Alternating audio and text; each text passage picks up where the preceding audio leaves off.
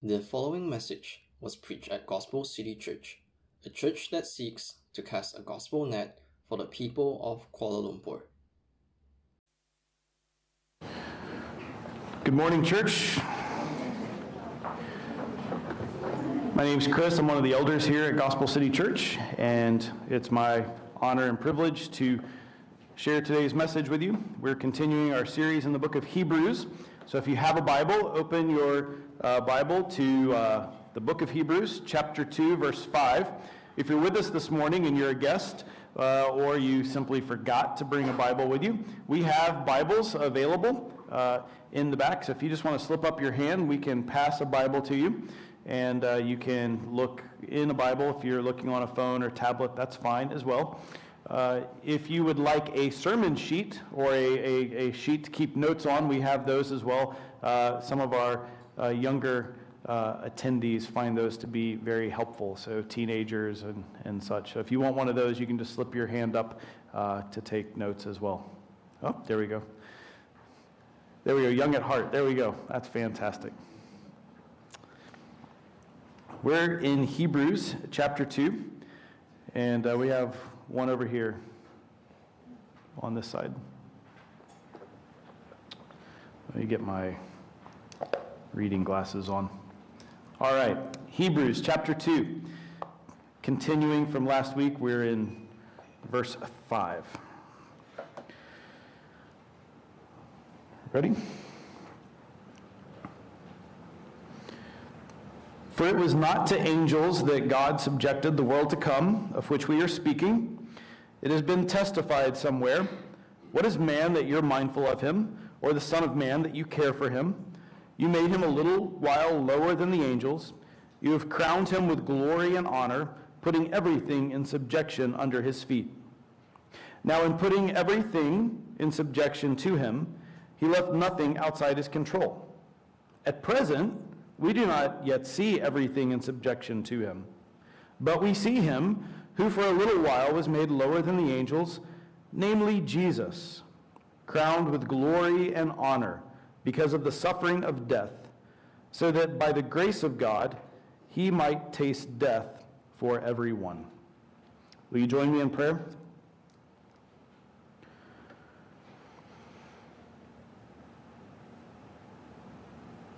Father, we pause to acknowledge you, the one true living God, the maker of heaven and earth, and to acknowledge Jesus Christ, your Son, our Lord, through whom we come to you in prayer. We pray that as we look to him this morning and we see him as the one who has conquered death, who's crowned with glory and honor, may you draw our hearts and our minds to him. Would you give us encouragement in our faith to draw closer to him and to look with eager expectation to the future that you have designed for us. Father, give us eyes to see, give us ears to hear, and hearts to comprehend all that you would have for us today. In Jesus' name we pray. Amen. So just a few reminders. Oh, by the way, if you're a young child, I think everyone went to Sunday school already, but if you want to go to Sunday school and you're under the age of 10, you are welcome now at this point to go to Sunday school. I think everyone has departed already. Okay, so just by way of reminder, in the book of Hebrews, this is what we've been studying, and today we're talking about expectations, and our expectations are going to be fixated upon Jesus. The series title for our study in Hebrews is The Supremacy of Jesus and Our Eager Expectation. And we see that in this verse, right? We see that in these verses, that Jesus is supreme, and we see something about our expectations. So the title of today's message is, what do you expect? What are you looking forward to? What are you expecting? Are your expectations the biblical expectations, or are they expectations that you are kind of making up on your own? I hope that through today's message, we are able to align our expectations for the coming kingdom and for the coming world to be in line with Scripture rather than our own imagination, but rather we submit to Scripture. By way of reminder, I am teaching and preaching through the book of Hebrews as though the book of Hebrews is a sermon itself. I believe that this is a message that was delivered to Hebrew background, Jewish background Christians, perhaps around Rome. We don't know exactly where for sure, so this is speculation. I totally get that. But some scholars have thrown that out as a good possibility, and it makes sense. But it would seem that because of all of the Old Testament background involved in this, he's speaking to Jewish background believers, and so reminding them to stay fixated upon their Lord and Savior, Jesus. And we looked last week about how important it is to remain fixed upon our Lord and Savior, because we were told last week in verse 4 of chapter 2 that we will not escape if we neglect a great salvation that we have in Christ. We come to verse 5, and these verses, the lesson in these verses, flow from the exhortation we received last week. Last week we were told not to drift away from Jesus, but rather to fixate and tether ourselves closely to Jesus. And so this week we're going to see the supremacy of Jesus in what he has done. Jesus, in this passage, is counted as supreme because he is the one who triumphed over death. These 5 verses exhort us to eagerly expect that in Christ's exaltation, those who are found in him will fulfill God's design for their lives.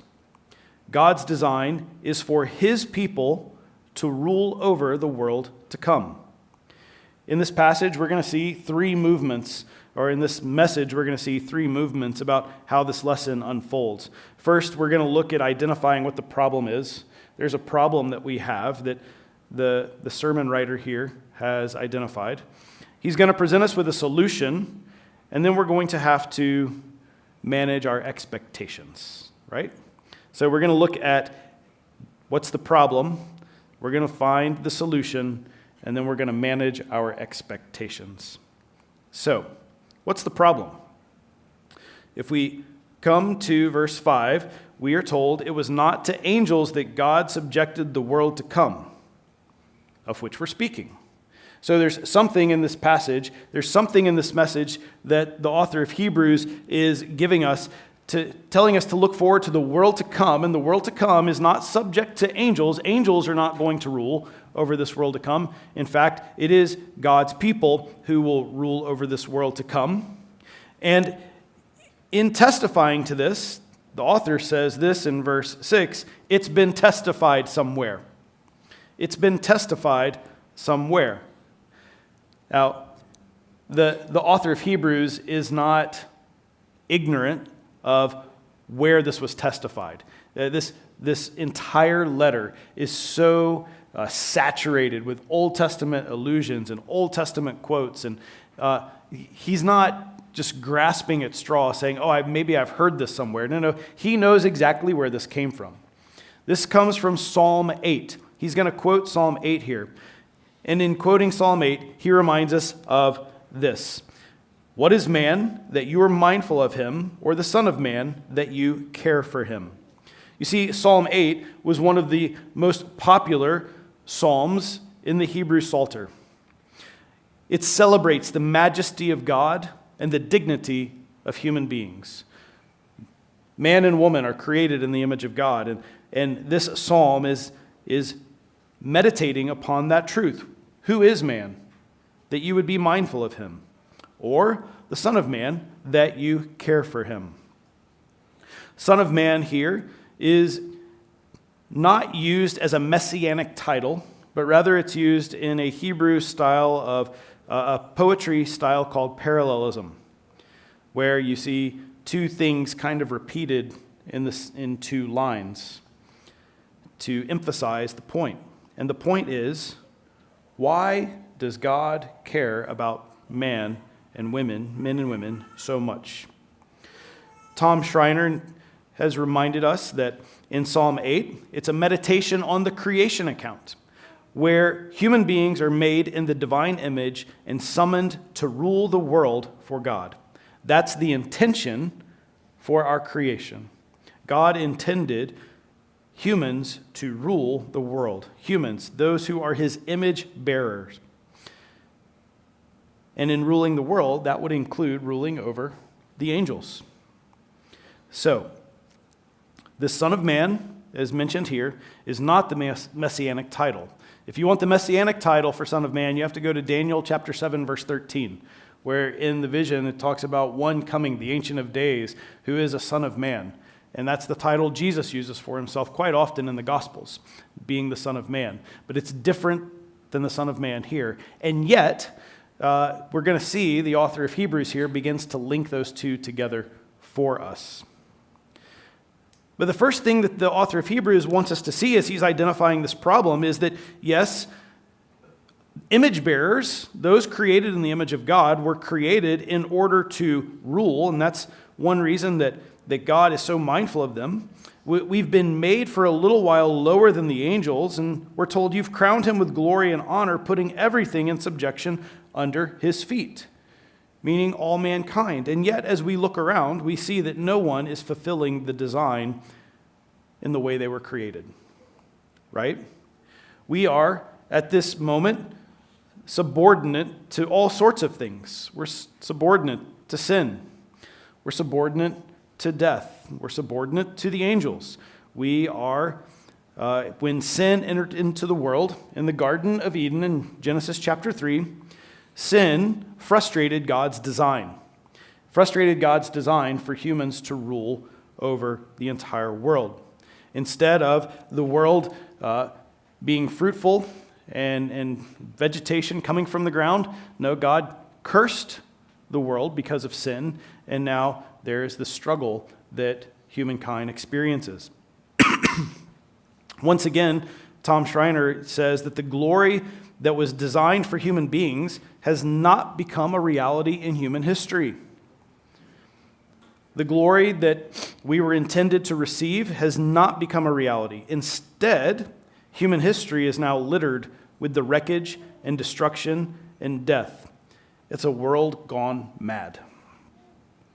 So, currently, we do not see everything the way that it was intended when God created it. Death reigns. Chaos ensues. All you have to do is open up your favorite news app or turn on your favorite news channel, and we're inundated with all of the chaos and the destruction and everything that would lead us to be depressed and discouraged and despairing of life. We do not see goodness ruling at this moment. So what's the solution? What's the solution? Well, if we're told that in putting everything in subjection to humans, God left nothing outside of his control. This is in verse 8. At present, we don't see this, so what's the solution? Well, verse 9 is the solution. We see him who for a little while was made lower than the angels, namely Jesus. We look to him. He's the solution. Now, we're a chapter and almost a half into the book of Hebrews, and even though we've talked about the Son of God, this is the first time the name of Jesus has been mentioned, right? Like Hebrews chapter 1, verse 1, we're told that long ago, at many times in many ways, God spoke to our fathers by the prophets. Verse 2 tells us in these last days, he has spoken to us by his Son. And so we've seen the Son be mentioned,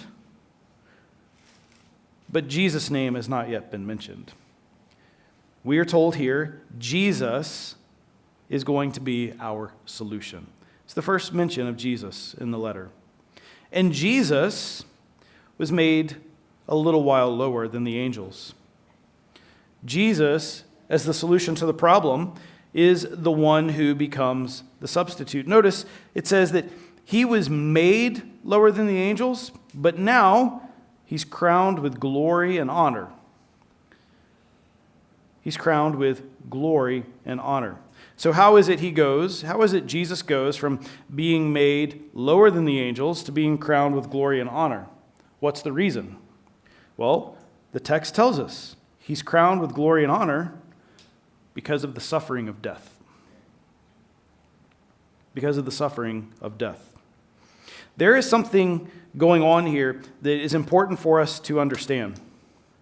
You see, the first man, Adam, was created and put in the garden, and he was created to rule and to reign, to till the ground and to subdue it and to manage everything, to rule over everything in God's place as the image bearer. But when Adam and Eve fell into sin, Adam plunged all of mankind into sin. Sin rules, sin reigns because of the choice of Adam and Eve to sin. And yet we're told in the New Testament that there is the last Adam. And the last Adam is identified as Jesus. And just as the first Adam plunged humanity into sin and death, it is the last Adam who is going to plunge death, who is plunged into death for the sake of humanity. See, since sin entered into the world, what reigns is death. And the only way for mankind to be reestablished as the ruler of all things is mankind must defeat death. How do we defeat death? We defeat death in Christ. Christ defeated death. He is the solution. Human beings will only rule the world as God intended when they triumph over death. But Jesus, being the only human who's ever reigned over death, we must reign over death by virtue of Christ. When we find ourselves in Christ, when we are united to Him by faith, we become victorious through His death. Death no longer reigns over us. As Paul would say in 1 Corinthians, "O death, where is your victory? O death, where is your sting?" Humanity will only share in this victory if they find themselves in Christ, in Jesus. He tasted death for everyone. This is the grace of God. What a beautiful picture. What grace. What love. Jesus, the Son of God, who is superior to the angels, is crowned with glory and honor, not just because he's the Son of God, he's crowned with glory and honor because of what he did. It's so important for us to see that in the text. It's one thing for the Son of Man, the Son of God, to come and to just say, "I'm king, bow down and worship me." But as Paul reminds us in Philippians chapter 2, Jesus did not come and expect that everyone was just going to understand who he was. He did not consider equality with God something that humanity would be able to grasp. So being crowned with glory and honor is not tied to his identity as being the Son of God. No, being crowned with glory and honor is tied to what? His death. What Jesus did was subduing the one thing that reigns over all. Jesus came, he had to die. People ask the question, couldn't Jesus have done this some other way than death? No. Because death reigns. And as long as death reigns, we have no hope. It is only until death is defeated. And when was death defeated? When Jesus rose from the grave. Now he is crowned with glory and honor, so he becomes the solution, so we look to him. Verse 9, we see him.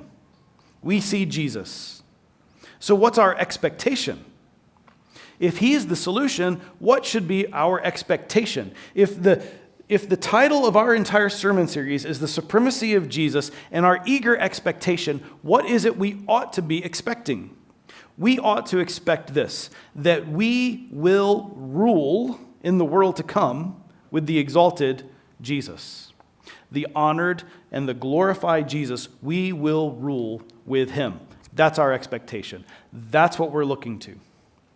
We will rule with him. Not because anything that we have done, not because we're good or great or awesome, but because of what Jesus did. And when we place our faith and trust in him, and we turn to him and submit to him as our King and as our Lord, we find ourselves in him and we receive his gift. We can overcome death in him. Now, the author says that there's some things that we see and some things that we don't see. We see him who for a little while was made lower than the angels, and we know that he died, and we know that he's crowned with glory and honor, but we don't see him, we don't physically see him as being crowned with glory and honor at this moment. We trust it by faith. This is something we believe, that we trust. We base that upon the testimony that we talked about last week, right? That God has testified and confirmed this to be true with miracles and signs and wonders. The Holy Spirit giving gifts to the church is a testimony and a confirmation to this truth. The very message itself that has been delivered to us by eyewitnesses of his resurrection, specifically the apostles, verifies this truth. So we believe this and trust this because of the teaching that we've received. But we don't see it yet. With our physical eyes, we don't see it yet. We find ourselves in this already not yet stage. Jesus has already defeated death, but yet we haven't seen it with our physical eyes. In theological terms, we talk about it being inaugurated, but not yet consummated. I mean, if you think back several months ago, I forget exactly how long ago it was now, but Queen Elizabeth passed away. And when Queen Elizabeth passed away, everyone knew that her son, Prince Charles, was now king. And everyone acknowledged him as king, but yet he had not been crowned as king. There was a period of weeks and months before the inauguration. There was a period of already and not yet. We're kind of in that stage in the kingdom of God. Jesus has defeated death. We know that he is king, and yet we're not physically seeing him. We're not physically in the kingdom yet. Right now, as we look around this world, our expectation is chaos. I mean, we just look around and everything is chaos and death rules, but our expectation ought to be that in this world to come, that the kingdom that Jesus is the king of, that nothing will be out of control, that there will be no chaos reigning because Jesus reigns. The one who made everything will rule, and we will rule with him. There will be nothing out of control. So we look to this all exalted Jesus, and we find encouragement in him. It's hard for us to fathom. It's hard for us to imagine what life will be like when death is not threatening to us. I mean, just think about a few years ago, this pandemic that we experienced. There was fear. There was fear that gripped the world because we were afraid of a virus that brings death. We were terrified. And it wasn't just Malaysia. It was the whole world. I've never in my life seen anything like that. And I doubt any of us will ever see anything like it again, where countries shut their borders. Not only borders from country to country, but just even inside countries, we had borders where you could not cross and you could not go. We were locked inside our own homes. Why? I mean, part of it was prudence to help the virus not spread, but let's also be honest, some of it was fear, because we did not know. We didn't know what would happen. And as we looked around, what was ruling was death. Death was reigning. Death became the ruler of all because we were fearful of death. Now, I am not suggesting here in anything that I'm saying that we ought to run out and just expose ourselves to anything that might bring our demise. and lead us into death. I am not suggesting that we be foolish or foolhardy in our lives, but we ought to acknowledge the fact that right now our physical eyes do not see King Jesus ruling, but rather we see a world that is being ruled by death and fear of death. When we look to Jesus, the one who has triumphed over death, we see the one who has subdued death. And in order for us to reign with him in his coming kingdom, we will not live under the tyranny of death. Isn't that an amazing thought? There will be no more sicknesses. There will be no more viruses. There will be no more tears or sadness. Because the one who conquered death will rule. Death will not rule. We can't even fathom that, can we? We can't even imagine a world where we're not fearful of death. Oh, I look forward to that day. I can't wait to be a part of that kingdom where the reality of death is not hanging over our heads, but rather the freedom of life rules. Because of Jesus' triumph over death and his exaltation, we expect that we can fulfill God's design for creation. Chaos will be brought into order, and the curse of sin will be reversed. So what do we do about our expectations? How do we live now? What did these original hearers do with this message that they received, right? I mean, these first century Jewish background Christians, they were not coming out of an epidemic. They were not coming out of a pandemic. They weren't living in the 21st century. They didn't have the same issues that we have. How did they hear this? What did they do about this? How did they apply this message to their lives? I have a few thoughts on how they might have done this. Number one, I think these are good points of application for us. Number one, they were not embarrassed by Jesus. They were not embarrassed by him. You know, we tend in our world to be silent about our religious or spiritual beliefs because we don't want to upset anyone and we don't want anyone to think poorly about us, so we just kind of keep our religious views to ourselves. I think those Hebrews, those Jewish background Christians who perhaps were in the city of Rome, were experiencing a similar temptation to kind of just live life the way that it was. Go back to their old ways. Go back to the old Jewish rituals and rites and practices and not make such a big deal about Jesus. Amen. Let's not make such a big deal about Jesus. Making a big deal about Jesus is just going to cause conflict for everyone. You know, the rulers, they're not, those emperors and the kings and all the, you know, they don't really like Jesus. Let's not make a big deal about Jesus. It's just going to make things difficult for us. The people who are going to the temple on a regular basis, you know, they don't think that Jesus rose from the grave. So let's not bring it up to them because we don't want to make them uncomfortable and we don't want to set ourselves apart from them. We want them to accept us. Let's not make a big deal about it. Well, from a message like this, if no one has ever conquered death, why in the world would we be embarrassed about Jesus? Why would we want to keep silent about him? Multiple times, not just in Malaysia, but in America or in Cambodia where we once served, Thailand, even other countries and places where travels have taken me.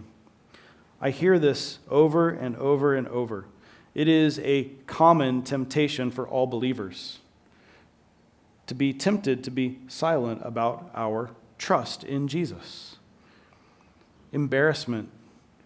So maybe somebody in your family has said, hey, it's fine that you're a Christian, but just don't take it too seriously. Don't be like one of those religious zealots, one of those crazy people who really believes it. It's fine to go to church, but don't really follow Jesus. Brothers and sisters, if we really believe that Jesus overcame death, why in the world will we be quiet about that? And how in the world can we not be excited about that? How in the world do we want to keep that silent? If His grace is sufficient to overcome anything and everything that would stand against us, that means His grace is sufficient enough to overcome any shame or embarrassment that we might experience in the workplace or in our neighborhoods or in our family when we make a big deal about Jesus who overcame sin and death. Application number 2. We ought to make it a common practice to think about and to meditate on the world to come, right? In verse 5, we're told it was not to angels that God subjected the world to come. That's what he's talking about. That's what he's speaking about. So when we, as followers of Jesus, we ought to remind ourselves that everything that we see is not the way it will always be. We need to preach the gospel to ourselves, as many people around here would say. Preach the gospel to ourselves, but not just that Christ has died for our sins and overcome the grave and we find hope in Him, but particularly when it comes to the world to come, let's think about what we know to be true. There are some things that the Scripture makes clear to us about what we should expect.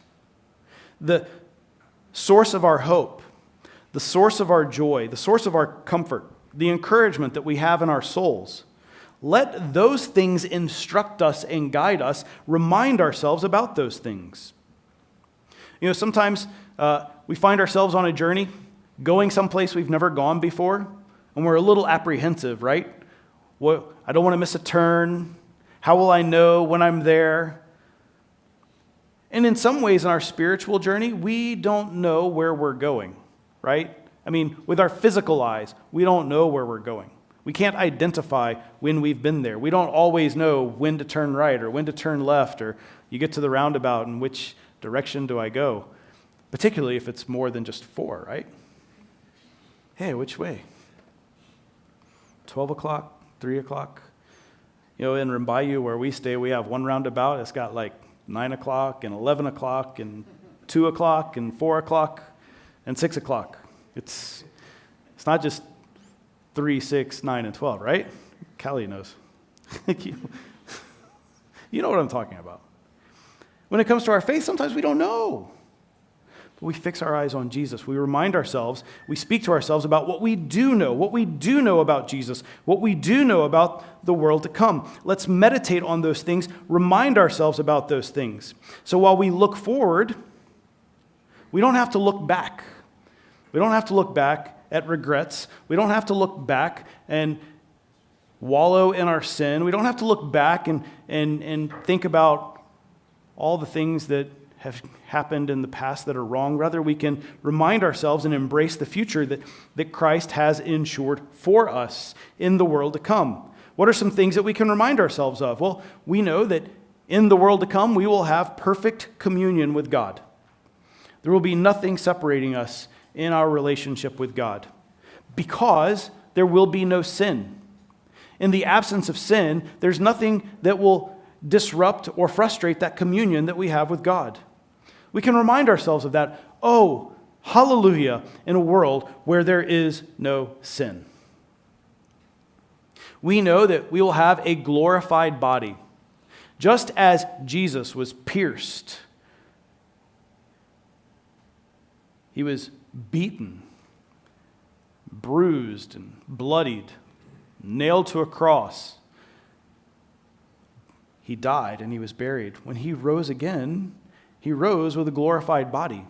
He had scars that reminded all of what he had been through, and yet there was something about his glorified body that made him unseeable to those who saw him. When you think of Mary when she first saw him, and she thought he was a gardener until he spoke, and she recognized, oh, it's my master. We are promised a glorified body as well. Are we looking forward to the day when sin and sickness does not mar us? When we don't suffer from pain? We also know that in the world to come that we will have not only will we have perfect communion with God, but we will have perfect communion with the saints. All the saints that Christ has tasted death for. We will have communion with them. We will be together as one body in the coming kingdom, in the coming world, ruling together, and we will have perfect harmony. Oh, what a joy. We will have the dominion over creation with Christ that we were intended to have, and we will have an unending joy. Joy that cannot be robbed by sin or death or conflict or chaos. We will have an unending joy. We can't imagine that, and if we could, it would blow our minds. Oh, that we would experience this kingdom to come. We can remind ourselves of these truths. So let's not be embarrassed by Jesus. Let's make it a common practice to preach to ourselves about the world to come. Third, let's train ourselves to trust God while not expecting Him to work according to our plans. In Christ, we see the Son of God, the King of all kings, coming to establish His kingdom by death. To overcome all things by death. That's not how we normally think about overcoming, right? Our concept of overcoming is kind of like Putin, right? He wants to overcome and reestablish his kingdom, the Russian kingdom, and so what does he do? He invades Ukraine. He wants to establish strength over Ukraine by overpowering Ukraine. But Jesus did not come to establish His kingdom by overpowering with violence. No, He came and humbled Himself and died in order to overcome death. He does not work according to our plans. We need to train ourselves to trust God and expect Him not to work according to our plans. He is going to do things in us, through us, and for us that we do not expect, that we do not foresee, that we cannot plan for. We simply surrender to Him, submit to Him, and follow Him with faith. Jesus' death was unexpected because He claimed to be God. How in the world would God submit Himself to death? And yet He teaches us that suffering is the way of exaltation. He was crowned with glory and honor because of the suffering of death. He is exalted because He was humbled. For you and for me, often the way up is the way down. That makes no sense to a world that is ruled by death and sin and chaos. The way up is the way down. How do you explain that? Apart from Jesus, cannot. Finally, the fourth application that we can walk away from today is knowing that death will not have dominion over us. If Christ has defeated death, if we believe that, and if we are in Christ by faith, we know that all things are subject to Christ, then death is subject to Christ. And if death is subject to Christ, then we are free from the fear of death. The fear of death should not rule over us. We have a wonderful message to proclaim, that death is not to be feared.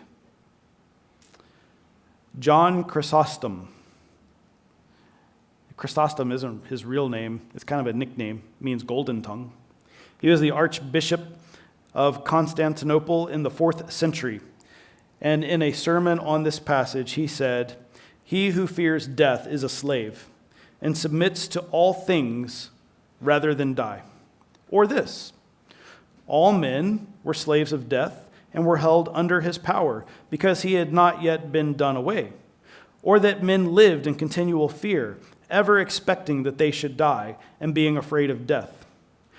These men could have no sense of pleasure while this fear was present with them. Brothers and sisters, look to Jesus. Look to Jesus. As we will be told several chapters ahead, chapter 12, that we are to look to Jesus, who is the author and the perfecter of our faith, who for the joy that was set before him endured the cross. Brothers and sisters, look to Jesus. Embrace him. Love him. Don't be embarrassed by him. He has overcome the greatest enemy that we have. And when we are in him, we are conquerors as well. Let's rejoice in this truth today. Let's respond to him and let's live life knowing death is defeated. Christ reigns. Let's pray. Father, may you stir up in us a holy joy and zeal to live for you and to exalt Christ as the one who has overcome sin and death. May we rejoice at these truths. In Jesus' name, amen. Thank you for listening to this message. We invite you to learn more about Gospel City Church at gospelcitychurch.my.